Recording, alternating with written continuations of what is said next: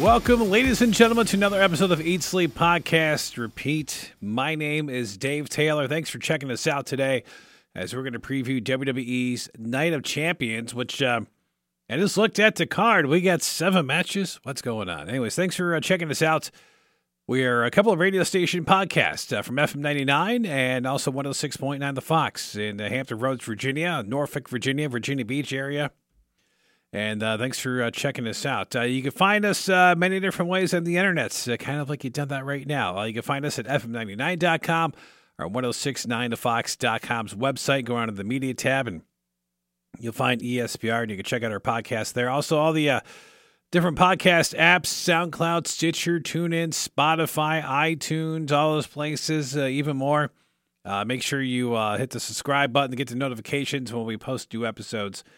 So we've had a few this week. Previous episode, if you haven't checked it out, was with Tyler Stewart of the Bare Naked Ladies, who came in and we talked some Bret Hart and Trish Stratus, of course, and Bare Naked Ladies as well. Appreciate him coming on the show. You can find us on social media, ESPR99 on Facebook and Twitter. Give us a follow, a like. That would be awesome as well. You can email us, espr@fm99.com. So we got 7 matches for Night of the Champions. The first time we've had this event since 2015. That's how long it's been. 2015, that was I shouldn't say disastrous, but that's Seth Rollins. He wrestled 2 matches that night. He had the John Cena match where he lost to Cena for the United States Championship, and then he defeated Sting to retain the WWE World Heavyweight Championship. And that was it. That was the last time we saw Sting wrestle. Holy cow. That was in September of 2015. It's been that long. Oh, what could have been with Sting? Just wasn't the case. So we'll talk about Seth Rollins because I'm assuming that's going to be if not the main event, the second to main event on the card. We'll go through it. We got 3 lady matches on the show, which for a Saudi Arabia show, I think this might be the most they've had. You have Becky Lynch taking on Trish Stratus in a match I thought we were going to get at SummerSlam, but you're doing it here. And I got a feeling this is going to be more of an angle than a match. So I think like Becky wins, but it's not like a pinfall win. I think this is going to be an indecisive kind of win here where Trish will, be the heel in this situation. But we'll see what we get. I mean, we will get a match. I'm not saying they're not going to fly all this way and throw the match away. But I don't think it ends clean here, and I think Becky goes over, but by DQ in this situation. You got the SmackDown Women's Championship match, Rhea Ripley defending against Natalya, and I don't see a title change happening here. I'd like to see Natalya be competitive for a little bit, but Rhea Ripley is the unstoppable force right now, and she's probably going to retain there. You got the Raw Women's Championship being defended, Bianca Belair taking on Asuka, who turned heel, and if she's going to go all of this work to turn heel, I mean, she's got to win, right? I mean, Bianca's had this title for a very long time.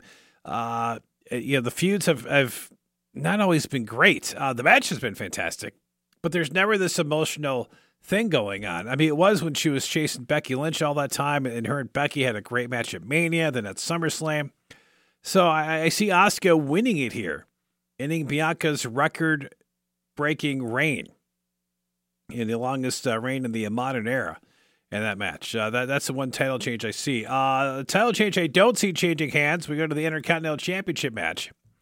This is Gunther defending against Mustafa Ali, who been on a roll as of late, but let's be honest. I mean, does he have a chance against Gunther here? I mean, look, the only guys that are going to lose in Imperium is the tag team that's not involving Gunther.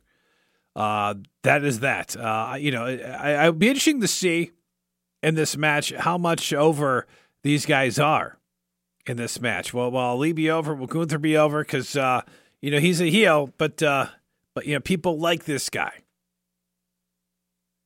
I mean, it is insane. And the dude's had some great matches too. I mean, thank goodness Triple H has been in control here because oh my gosh, Vince was doing this, he'd be back in NXT, but. I don't see any reason for Gunther to lose here. By the way, he's been Intercontinental Champion now for over 350 days. And, there's been 3 wrestlers who have held the Intercontinental Championship for more than a year. Of course, Honky Tonk Man's got the long reign, 454 days, which is remarkable because to me, yes, he was the heel. People hated him. His matches weren't really great. I mean, if you were listening and you could name me a great Honky Tonk Man match, I would love to see that. I thought his match against like Dusty Rhodes at SummerSlam 89 was fine. Don't say SummerSlam 88. That doesn't count. But like his match against Beefcake at WrestleMania 4 was terrible. And, WrestleMania 3 match against Jake the Snake was pretty short. Even the Steamboat match was a pretty short Intercontinental title match. And that was, more Steamboat than Honky. But I don't know. I know people like him. Of course, and you had the whole thing with the, not giving up the title. Of course, and he got squashed by Warrior. But like, I just never felt like there was like, these matches with Honky Tonk Man. There's something out there. Maybe there was something on Saturday night's main event, but one of those things. Of course, but he has the longest reign, of course, 454 days. The guy who held a title for a long time, second on the list, Pedro Morales. He had the title for 424 days. Or 425, depending on what source you want to believe. But he had the second longest reign. And then Randy Savage, his reign was 414 days. Those are the three guys who held the Intercontinental Championship for more than a year. Make it 4 because Don Morocco, he had two different reigns. The second reign that he had lasted over 380 days. So there you go. Morales, Morocco, Savage, Honky Tonk Man. That's it. Then over time that thing became a hot potato and stuff. I mean, The Rock had it at one time for like 264 days. In the 90s. And then after that, nobody held it for 100 days again for a very long time. Not until Randy Orton had it in 2003. Shelton Benjamin had it for 244 days. That's a forgotten reign.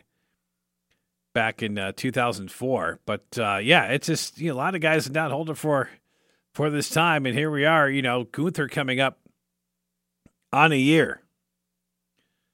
And I got a feeling, too, which, I think he's going to break Honky's record. Like, I think, like, Triple H is, like, almost like putting his hands on things where he's giving these guys these record-breaking reigns. I think they almost, like, clear the record books. I mean, the Usos obviously, destroyed the New Day's record. Of course, the New Day was, just breaking Demolition's record for reasons. The Usos destroyed that reign. Obviously, world title wise or undisputed title or whatever you want to call it. Of course, Roman Reigns coming up, on 1,000 days here.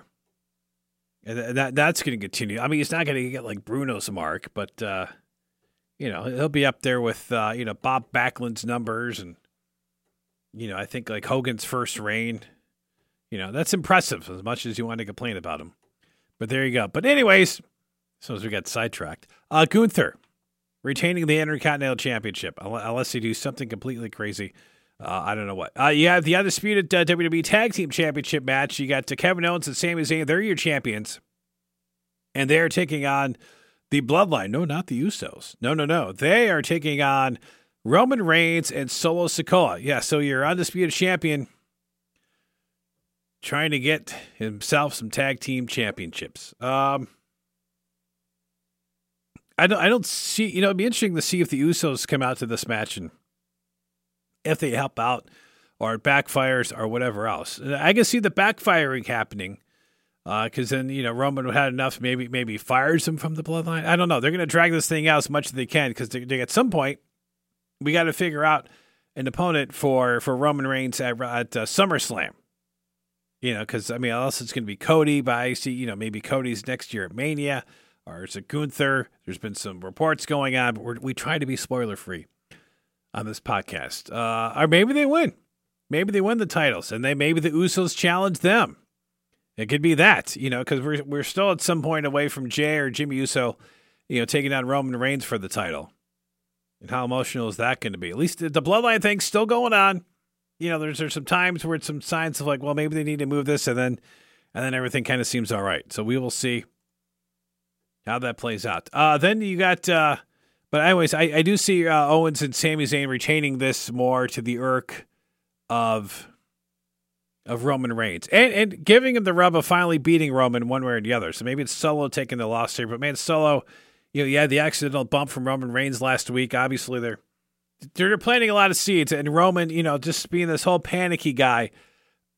It's still a great storyline. It's been one of the best storylines in wrestling history, and definitely over time here, it's been great. Then you got. We're going to go with the championship match last. So we're going to go with Cody Rhodes versus Brock Lesnar. We'll see how they do this here. Because Brock apparently broke Cody's arm on Monday on Raw.